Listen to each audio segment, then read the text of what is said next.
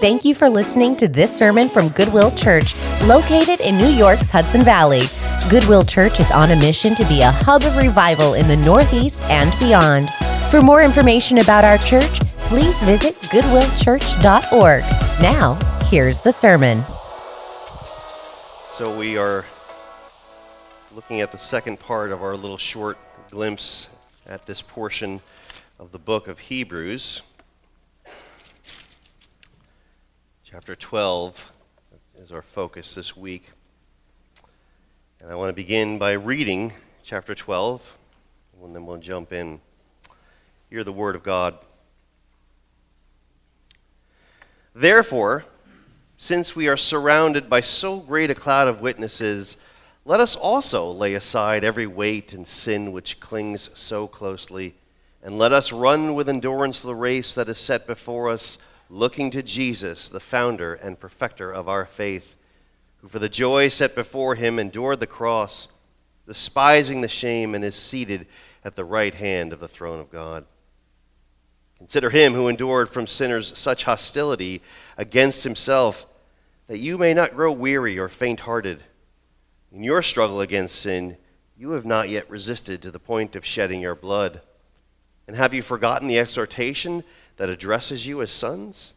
My son, do not regard lightly the discipline of the Lord, nor be weary when reproved by him. For the Lord disciplines the one he loves, and chastises every son whom he receives. It is for discipline that you have to endure. God is treating you as sons. For what son is there whom his father does not discipline? If you are left without discipline, in which you have all participated, then you are illegitimate children and not sons. Besides this, we have had earthly fathers who disciplined us, and we respected them. Shall we not much more be subject to the Father of spirits and live? For they disciplined us for a short time, as it seemed best to them, but he disciplines us for our good, that we may share his holiness. For the moment, all discipline seems painful rather than pleasant, but later it yields the peaceful fruit of righteousness to those who have been trained by it. Therefore, lift your drooping hands and strengthen your weak knees, and make straight paths for your feet, so that what is lame may not be put out of joint, but rather be healed. Strive for peace with everyone, and for the holiness without which no one will see the Lord. See to it that no one fails to obtain the grace of God, that no root of bitterness springs up and causes trouble, and by it many become defiled. That no one is sexually immoral or unholy like Esau, who sold his birthright for a single meal. For you know that afterward, when he desired to inherit the blessing, he was rejected. For he found no chance to repent, though he sought it with tears.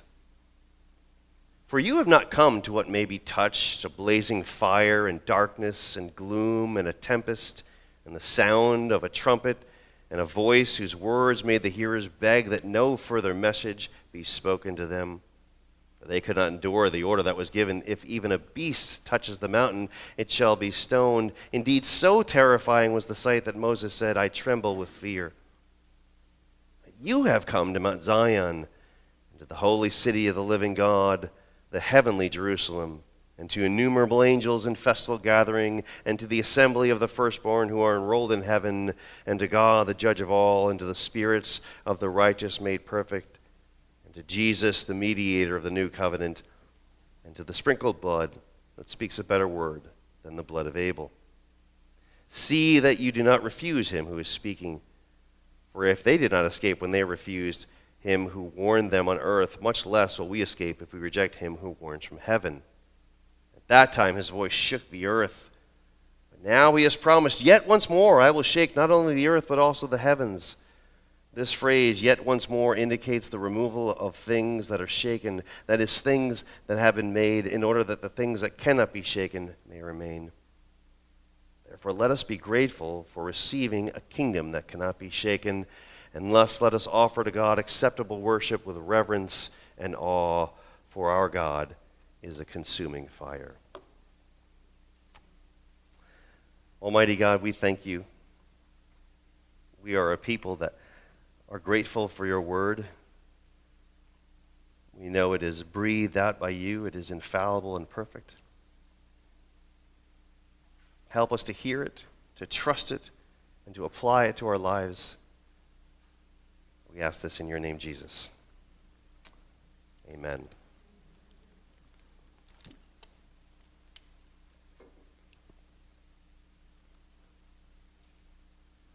Long before the technical age or the technological age, long before the industrial age, humanity had developed methods for transportation. Long before the advent of the internal combustion engine, long before the steam engine, even long before the advent of the wheel, for that matter, people had learned how to be transported. They would ride on animals. But even before that, and in the absence of people, people would walk.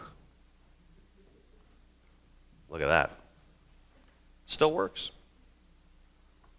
They would walk. And as I'm sure you're aware, walking is often employed as a metaphor for life. Scripture's filled with examples of this. Paul says in 2 Corinthians 5:7 that we are to walk by faith and not by sight. Moses, writing to the Israelites, tells them that they are to walk in all the ways that the Lord God commands them. The book of Psalms actually begins, "Blessed is the man who walks not in the counsel of the wicked." And even Jesus himself says, "I am the light of the world. Whoever follows me will not walk in darkness, but will have the light of light."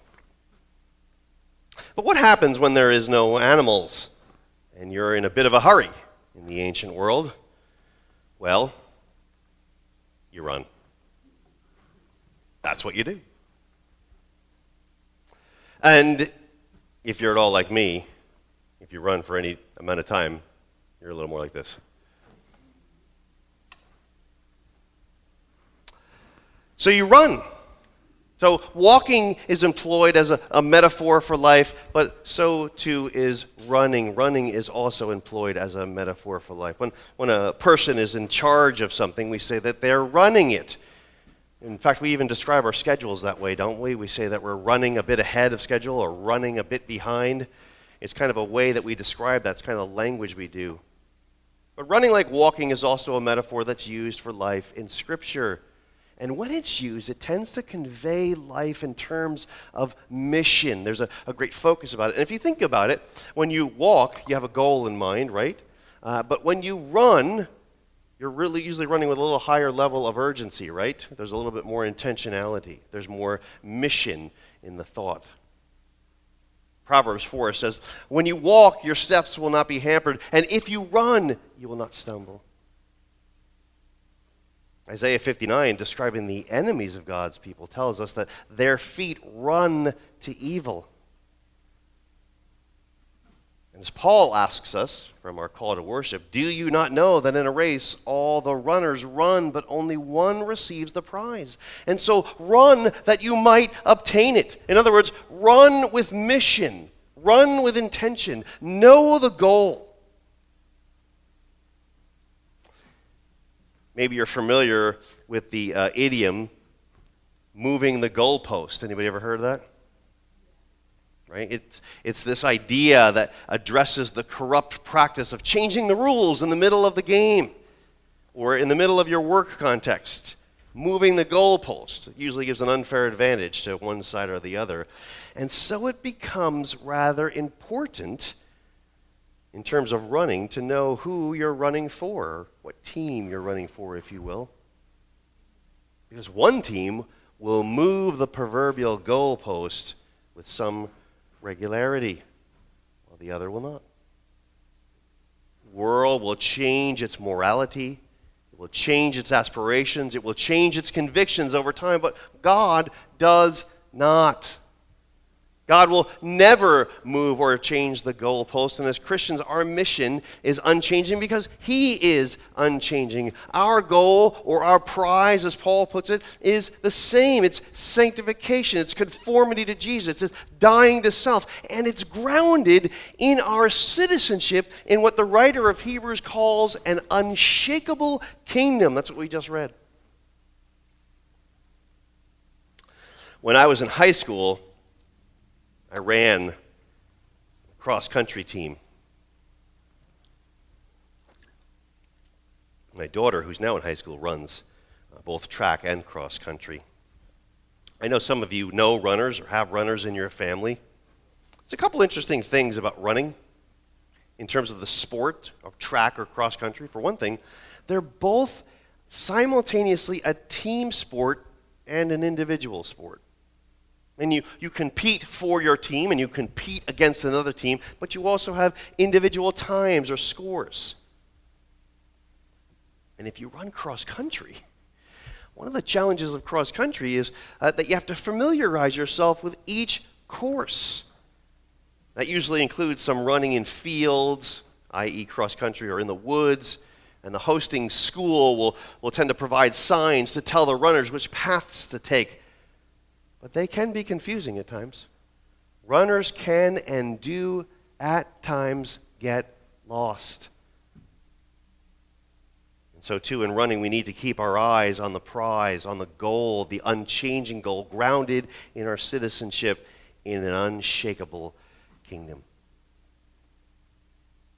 The Christian life is often associated with running, specifically running a race, running with a mission or a goal. In fact, at the end of the life of Paul tells Timothy, I've fought the good fight. I've finished the race, he says. I've kept the faith. And here in Hebrews 12, the writer, again, after spending most of the book telling us that Jesus is greater than the angels, greater than Moses in the promised land, even greater than the priests, and even greater than the sacrifices, he charges us to be faithful, chapter 11, and here in 12, to run with endurance the race that is set before us.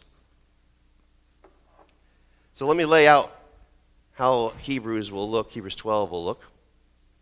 I think I'll run it. Okay, we're jumping ahead. Sorry, my fault.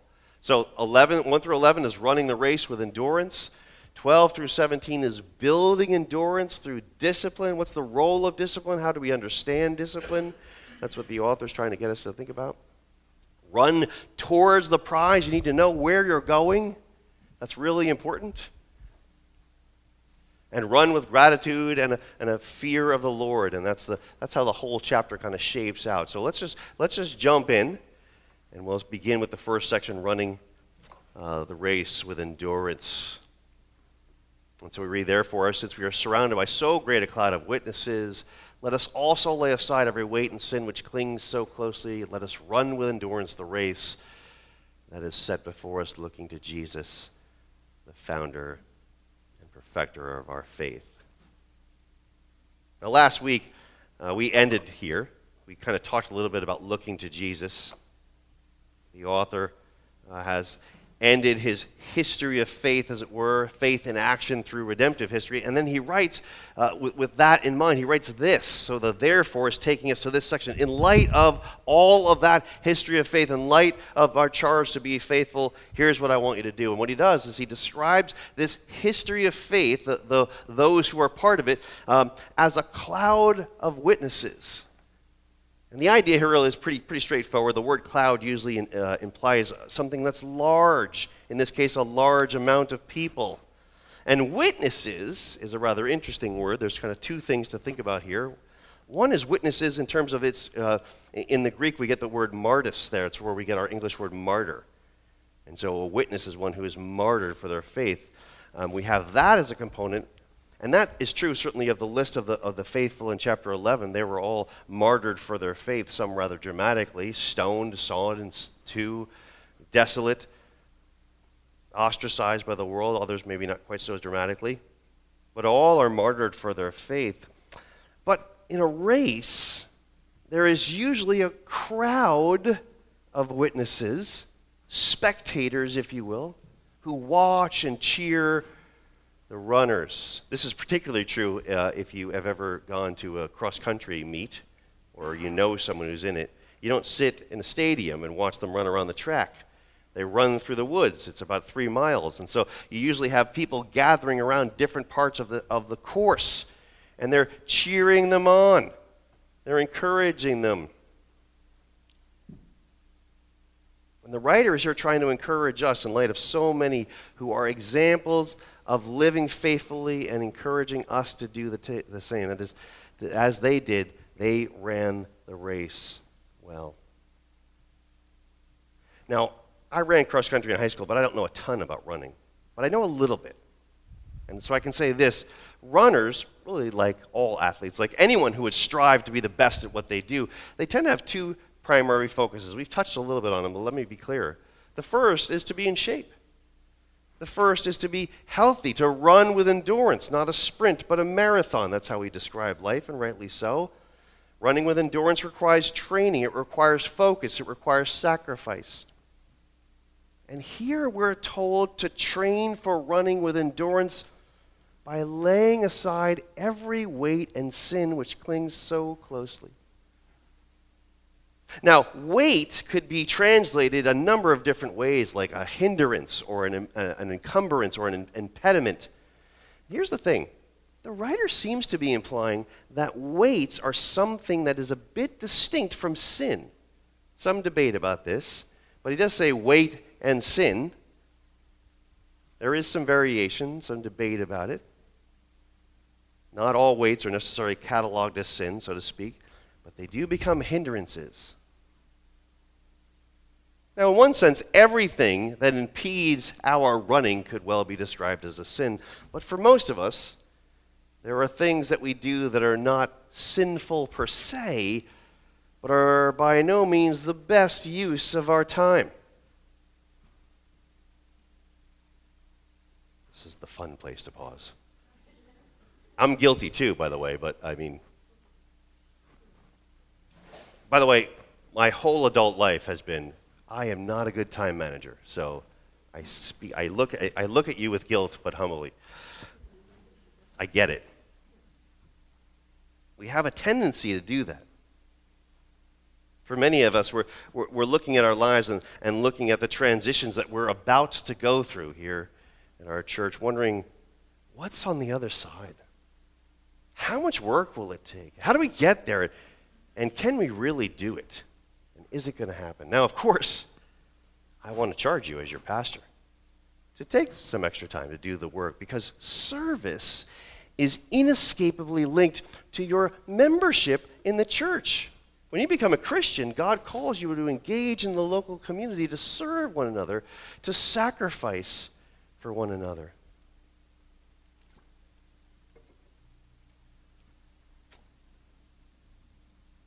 But here's the thing. I imagine, as I look to all of you, what I'm seeing is that the biggest weight, the biggest hindrance that's in front of you right now is doubt. Doubt that we'll be able to pull this thing off. Doubt that God will bless our efforts and grow the church. Doubt that new people will come, or doubt that new people will stay. Doubt that we'll be able to find a new place. Doubt and more doubt and more doubt. Now, doubt, it comes from things like assessing our past patterns. It comes from what we've seen happen here at Goodwill New Paltz over the past few years in the wake of COVID and everything else. It comes from things like a fear of being hurt again by losing people. We could say it this way. It comes, in one sense, from an increasing unwillingness to be like those listed in chapter 11. Not heroes of the faith, per se, but faithful people who were honest before God when their faith waned, when they had doubt. As we noted last week, Jesus is the founder and perfecter of our faith, and so we are to look to him. He's the one to whom we would cry, I believe, help my unbelief, and oh, Lord, increase my faith, increase our faith. He is the one who bolsters our faith, which in turn resists and quells doubt. If I were to make my point by asking a question, it would be this. Do you know where doubt does not come from? It's not God telling you that things won't work out. It's not God convincing you to wonder if he'll bless a commitment to the church, to his church. In fact, it's kind of a funny thing. God has quite a track record of this, quite a history of asking people to trust him when it looks by all accounts impossible. Matthew and Luke tells us plainly that nothing is impossible with God. And if that's true, and we were to say, make a list of the seemingly impossible things that God could do, I wonder where planting a church would end up on that list. Just take a minute and think about that. If I were to, what are the things that there's no way God's going to do it? I don't think it's going to happen. What's at the top? And where does planting a church come? I'm going to suggest it comes way down here. You know why? Because he's got a pretty long history of doing it. I think it's around 2,000 years. He's been doing it.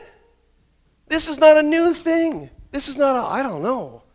It's a, yeah, he does it. And yes, some fail, but not because God stops it, not because people went in all in. It's because doubt seeps into the mission. But what is the mission? That's a really important question to ask. One of the things that we want to do here is to ask all the questions that we think we know the answers to again and answer them clearly. What's our mission? What is it if it is not to reach the lost for Jesus? And yes, it's hard to do. And yes, it's been notoriously hard to do here in New Paltz. But I think we just said that nothing's impossible for God, right? You're all here, and some of you are from New Paltz. Our personal mission here for our church is to reassess the mission, to celebrate the little victories. When was the last time you shared the gospel with someone? Not successfully necessarily, but you just did it.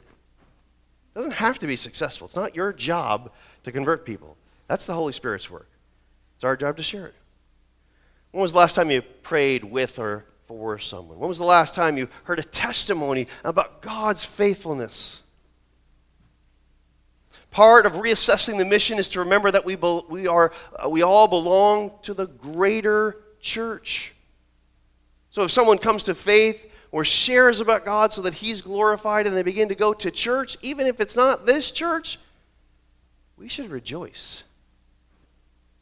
We should rejoice because our mission is to be used by God to grow his kingdom, not just our church. And yes, we need to grow our church.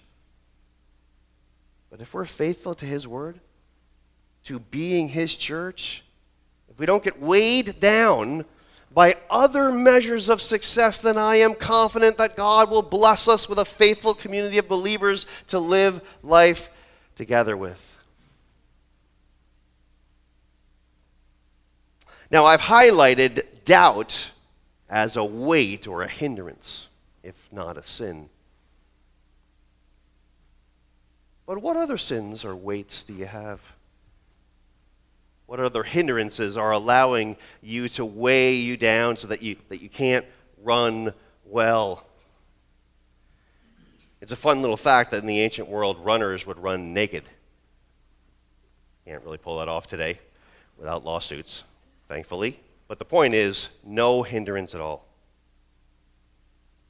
What weighs you down? I can think of one that we've seen all too much of in recent years. We've allowed things like political convictions to conflate with our theology in what would be dangerous ways.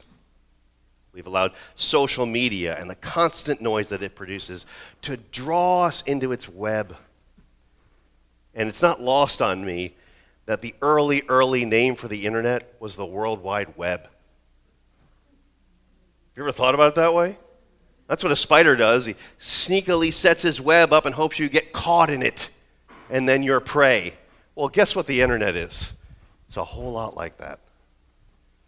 As you just,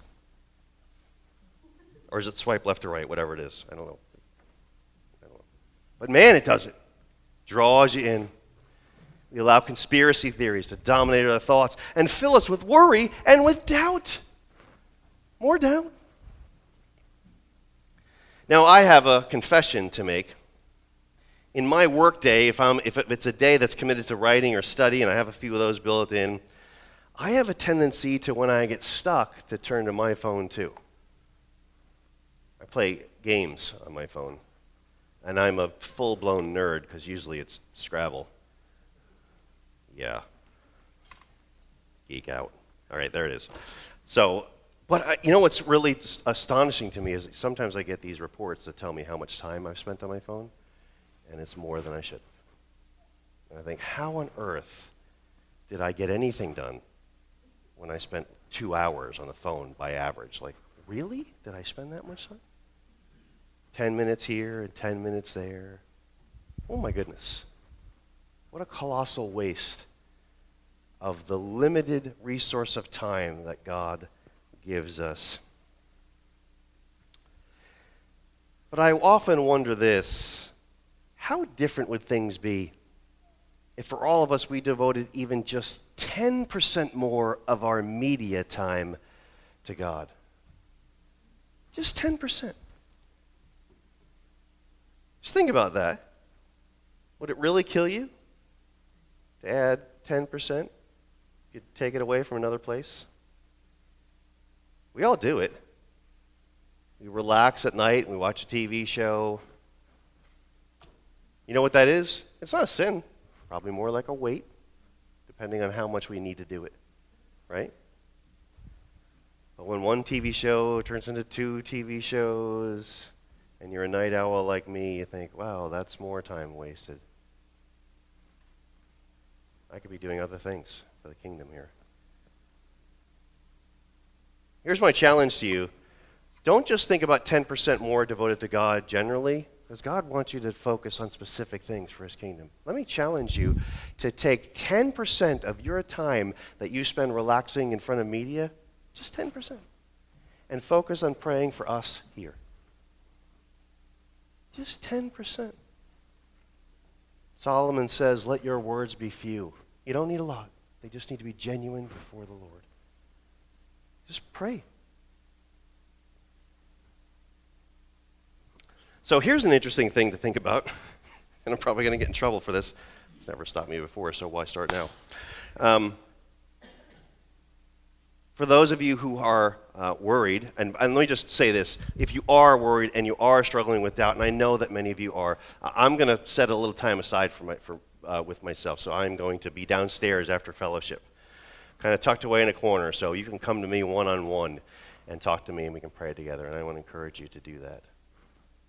But for those of you who are excited, when you go to pray for our little church, one of the things that might be a bit of a hindrance is, what do we call ourselves? Who am I praying for? Well, you might be surprised to hear that I've already had some offerings for new names for a few people who are actually quite excited. No one's surprised by that? No one's paying attention? No? Well, I was excited by it. So here's what I want to do. I want to say to you, you have my email. Email me if you are interested in offering a name. I want everybody to have a chance to think about that. I want to encourage you with that. That's part of how it is that you're going to pray. You're going to pray specifically. You're so quiet. That's part of the problem. Shh. No, don't shh. You should be excited. Yeah, there's things to be concerned about, but be excited. All right, I'm going to tell you. Thank you for that. So I have one entrance for a name, and I'm going to share it with you. So I got the entrance, Church of the Gunks. Here's what I want to tell you about that, because you know what that tells us? It says something very profound to me that I really like.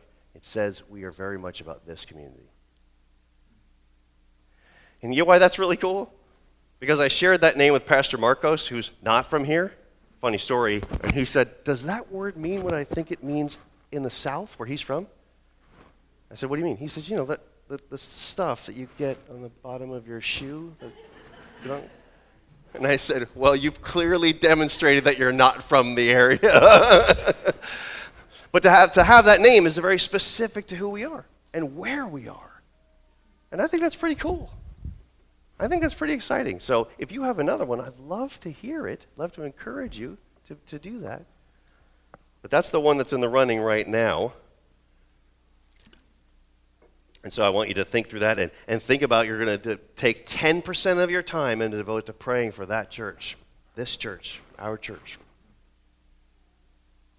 Now let's jump ahead here. Let's move on a little bit. The writer is encouraging us to, as we said, lay aside every weight and every sin which clings so closely. And isn't it an interesting phrase? Because doesn't sin do just that? Doesn't it cling so closely? Too close to be recognized? Too close to do without? Too close to take honest assessment? Easily offended when it's brought up?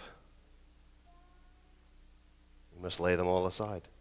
So as to run the race well, run with purpose, run looking to Jesus, the founder and perfecter of our faith, which was our focus last week. That was sort of the capstone of it. The origin and perfection of our faith rests in Jesus. We don't conjure it on our own. Now, what follows is a rather interesting little thing. The author here, in just one sentence, describes Jesus' earthly ministry. We're told that it was for the joy that's set before him. And what joy is that? The joy of his exaltation and full restoration and a restored presence with the Father.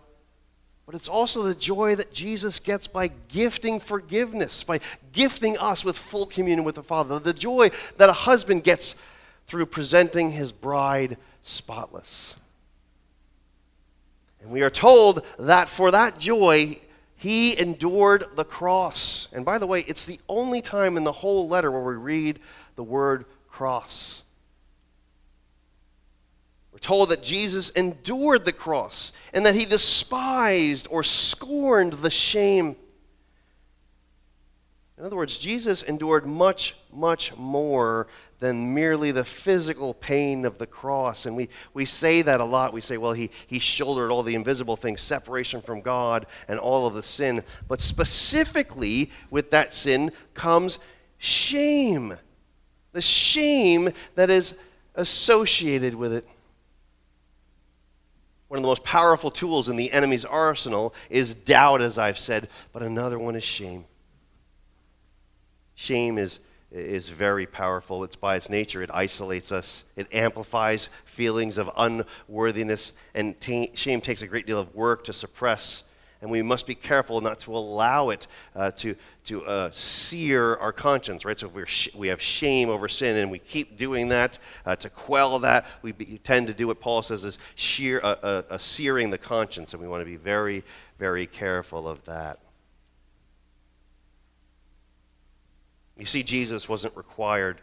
He was required not only to become sin, not just in a religious sense, if you will, not even in just a ceremonial way, but also in an experiential way. He is to experience sin with all of its consequences, yet never having sinned. Jesus has experiential knowledge of your shame. But not only that, he and he alone provides a means of escape and restoration through redemption. Not only does Jesus know your shame better than anyone else, but he also provides the means to restore you. And he, having done all of that for us, is now at the right hand of God, still interceding for us, still holding up his once-for-all sacrifice with all of its accompanying shame, still declaring that it alone is sufficient for all of our sin and all of our shame. Amen. You are restored in him, and you have been set apart by him and for him. So run the race and run it with endurance. Only 38 more verses to go. We'll go a little faster than that. He writes next, consider him who endured from sinners such hostility against himself. If you think that it's been hard for you, and I'm sure it has in many ways in life, because life will have trials and tribulations. If you're looking at your current context, the struggles, the ones that we're in now, wondering, how could it possibly happen? How could we continue to walk, much less run? The writer offers these words: consider him who endured from sinners such hostility against himself, so that you may not grow weary or faint-hearted. In your struggle against sin, you have not yet resisted to the point of shedding your blood. Now notice something here that I want to draw your attention to. It's as if the author has added to the shame component hostility. Jesus' suffering has very specific details to it. He endured shame and he endured hostility. And he did it all out of perfect love for us, having never done or even thought anything to deserve it on his own. That's the very nature of substitutionary atonement. And so the question is asked, have you ever resisted to the point of shedding your blood? The answer to that is no. Unlike Jesus, who would literally rather die than sin. That's what we're getting from that, right? Before Jesus would ever consider sinning in any manner, he would give his life. He would rather die than offend the Father. I've got a long way to go in my sanctification, because I fold long before that. How about you? That's what we're getting from this. He would literally rather die than sin. How much resistance do we put up against the very enemy of our souls?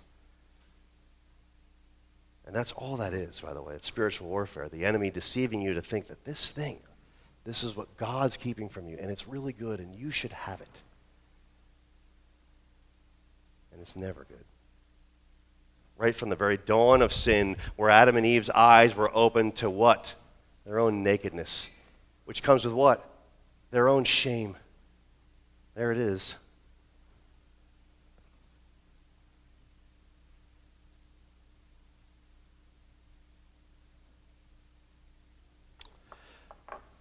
Let's move on. Still in this section of running the race with endurance. And now there's a little shift, sort of a therefore in the argument here as well. The author is simply framing your struggle, your temptation, your weakness, your difficulties in terms of fatherly discipline. And have you forgotten the exhortation that addresses you as sons? My sons, do not regard lightly the discipline of the Lord, nor be weary when reproved by him. For the Lord disciplines the ones he loves and chastises every son whom he receives. Struggle and suffering in this life are not signs that God is against you, but rather that he is treating you like a child. He's disciplining you. He's training you so that you're able to run the race with endurance. It doesn't mean that our goal that is simply to sort of cognitively grab hold of this, to understand it, and to be comforted by facts. But rather, the goal is to develop increasing trust in God. Trust that God is at work even in the hardest times, disciplining us for our good and for his glory. He's disciplining us because he loves us as his children.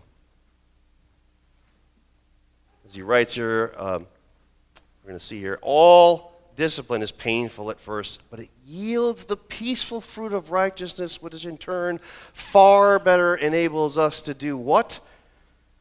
Run the race with endurance. What do we do with that discipline? That's what comes next. We build endurance through discipline. We see it as by God's hand for his purposes. When the Father's discipline is applied, it results in increasing endurance. But I warn you, keep that in mind the next time you go to pray, "Oh Lord, increase our faith," because it will probably involve increase your discipline. Now, this passage here, lift up your drooping hands and strengthen your weak knees and various other things, is filled with Old Testament references like drooping hands and weak knees. That comes from Isaiah 35. The charge to make our path straight, well, that's all over Scripture. Lots of Proverbs, for example. peace and holiness are clearly themes in great abundance throughout Scripture. And the point is this: it's to remind us of the importance of these things which are pleasing to God and impossible to attain without Him, and to strive for them. When you're running in a cross-country race, a 3-mile race, and you're running for time, it's awful hard to lift your drooping hands and your weak knees when you are exhausted. And the cloud of witnesses that's cheering you on, well, most of them, at least in an earthly race, have little experience of such struggle. They don't feel that exhaustion. They don't know it. But among them are those who've already finished the race and come back around to cheer their teammates on. And they do have experiential knowledge of that exhaustion, so they can cheer and encourage you on, knowing exactly what your struggle is like. And for us, our cloud of witnesses has nothing but all those who have experiential knowledge of your struggles. That cloud of witnesses knows all of your struggles in the here and now. And it is temporary. But they're cheering you on to run the race. He next warns against allowing bitterness to take root.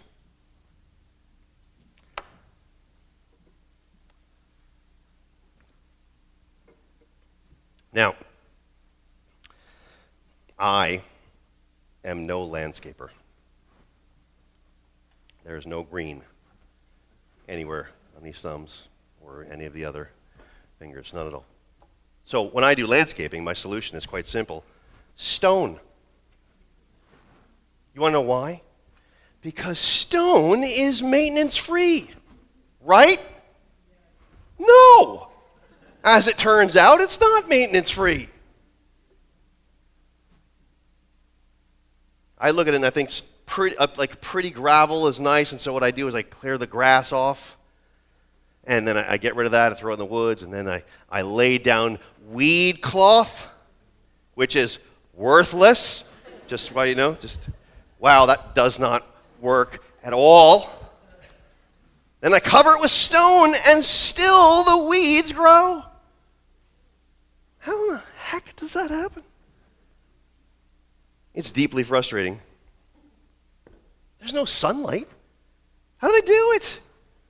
Well, weeds can actually grow in stone. You drop a little weed seed on the top of the stone and it grows. You've all seen it, by the way, because you know what weeds can do? They can grow through concrete. I can't even punch my way through concrete without breaking my hand, but a weed, I could just grow right up through it. And you don't have to do anything for it. You don't have to water it. You don't have to feed it. You don't have to till the soil or weed around it. Nope. It just grows. The things that I want to grow don't do that. They require constant care. Just ask my wife, she'll tell you, we usually buy flowers every year and hang them around the deck of the pool, and I'm responsible to water them, which I do with some consistency. I'm really good in the early part of the summer season, but by the time the hottest part of the month of the summer comes around August, I'm waning in my responsibilities. And the flowers, they let me know. Because they don't have the resiliency of a weed, they die. And they're not very pretty looking. Funny thing about weeds, too, is not only are they annoyingly resilient, they run deep. If I let my weeding go, which I often do, some weeds will put up a fight. You ever try and do some weeding and you try and pull the weed out and they don't want to do it? It's like you hooked a baby shark. You just can't get it out. It's like it's held in, then all of a sudden all this earth comes out, moving all of my stones that are supposed to be maintenance-free.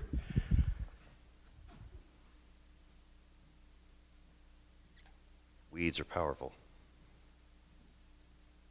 Now, I said earlier that doubt may be playing a role in your struggle to be excited about a church plant. But if there's another danger, it may well be a root of bitterness, like a weed. For some, there may be bitterness against Goodwill in general. For others, there may well be bitterness against specific leaders in Goodwill. But still others, you may even have bitterness towards me. Maybe you're thinking that somehow I've set this up.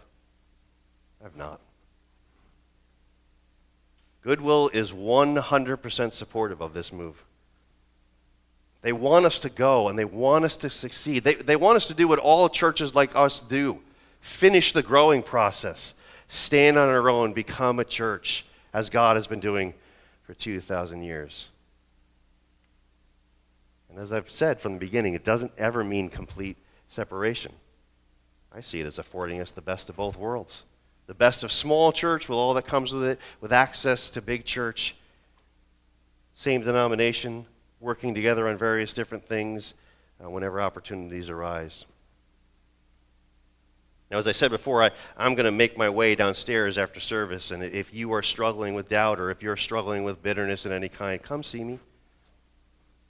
Come see me. If you don't want to talk in a group and you want to talk one-on-one, come see me. Let's pray together.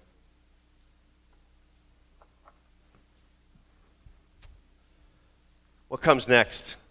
Running towards the prize. I said earlier that runners have a focus on two main things. The first was fitness, getting in shape to run with endurance, on mission, as it were. But the second thing is to have a goal, an immovable goal, to know where the goal line is. To know that you're running for a team and the goal won't move. Because Christians can be assured that God never moves the goalposts. Our goal is, as I said before, sanctification, dying to self, living for Christ. And it is assured in our citizenship in heaven in the unshakable kingdom. That's what these verses here are all about. Runners, know where your finish is. We're charged to look to Jesus. But there's specific place oriented to that as well. We're assured that we'll be with him. Where? Here. The wife of the Lamb, the bride of Christ in the holy city, the heavenly Jerusalem. And the charge here is to say, this is not what you've come to, what God revealed himself to with the Israelites in the wilderness, which was a terrifying experience, and only that. You've not come to that, to what may be touched, and touched with great consequences. If they touched the mountain, you'd be stoned. You've not come to that. This darkness and gloom, and if you read through Moses, you'll see the dark clouds and the mountain literally shaked and there was fire. It's a terrifying thing. In fact, Moses says it's so terrifying that even Moses says, I tremble with fear. You've not come to that. You've come to Mount Zion and to the city of the living God, the heavenly Jerusalem, and to innumerable angels in festal gathering, and to the assembly of the firstborn. All those things are listed here. All of these things are things for you to sort of imagine in your heart and in your soul as you think about the goal. It's not just Jesus. It's Jesus drawing you into his bride in the heavenly place. It's because of Jesus. It's grounded on Jesus. It's nothing without Jesus. But it is also the bride. It is also the place where we worship. Jesus is here, and we're here with those who are enrolled in heaven and with God, to all of the saints made perfect, and Jesus, the mediator of the new covenant. All of that is central to that. That's what they're all about. You've come to Zion, and I want to draw your attention to something here. Notice what it says.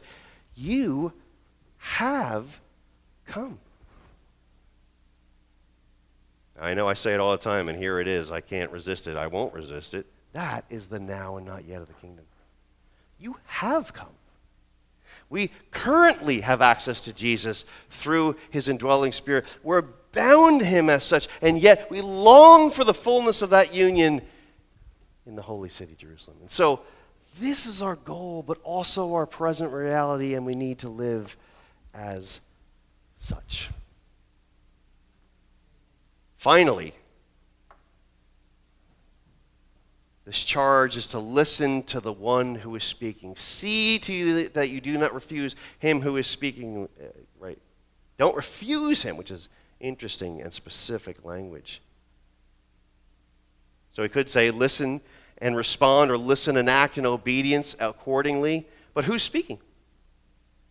Well, of course it's Jesus, right? We would say that. We go, yeah, we understand that it's Jesus. But I want to encourage you with something here. That actually comes from the very beginning of the letter. The opening verses of the letter to the Hebrews says this: long ago, at many times in many ways, God spoke to our fathers by the prophets. But in these last days, he has spoken to us by his Son.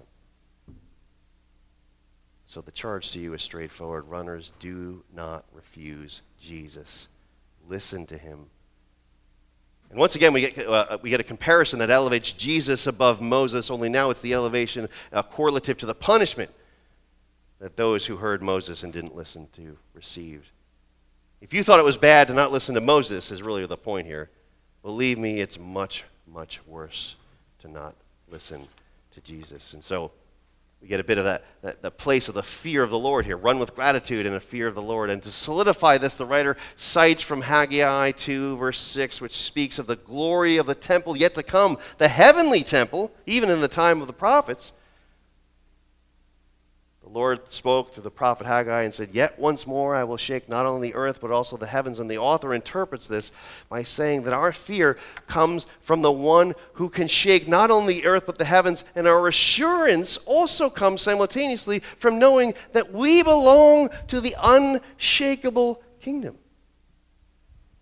So there's this profound power that rests both in our submission to the one who can shake all things and also the one who provides us with citizenship through Jesus in the kingdom that is indeed unshakable. What do we do? Well, that's verses 28 and 29.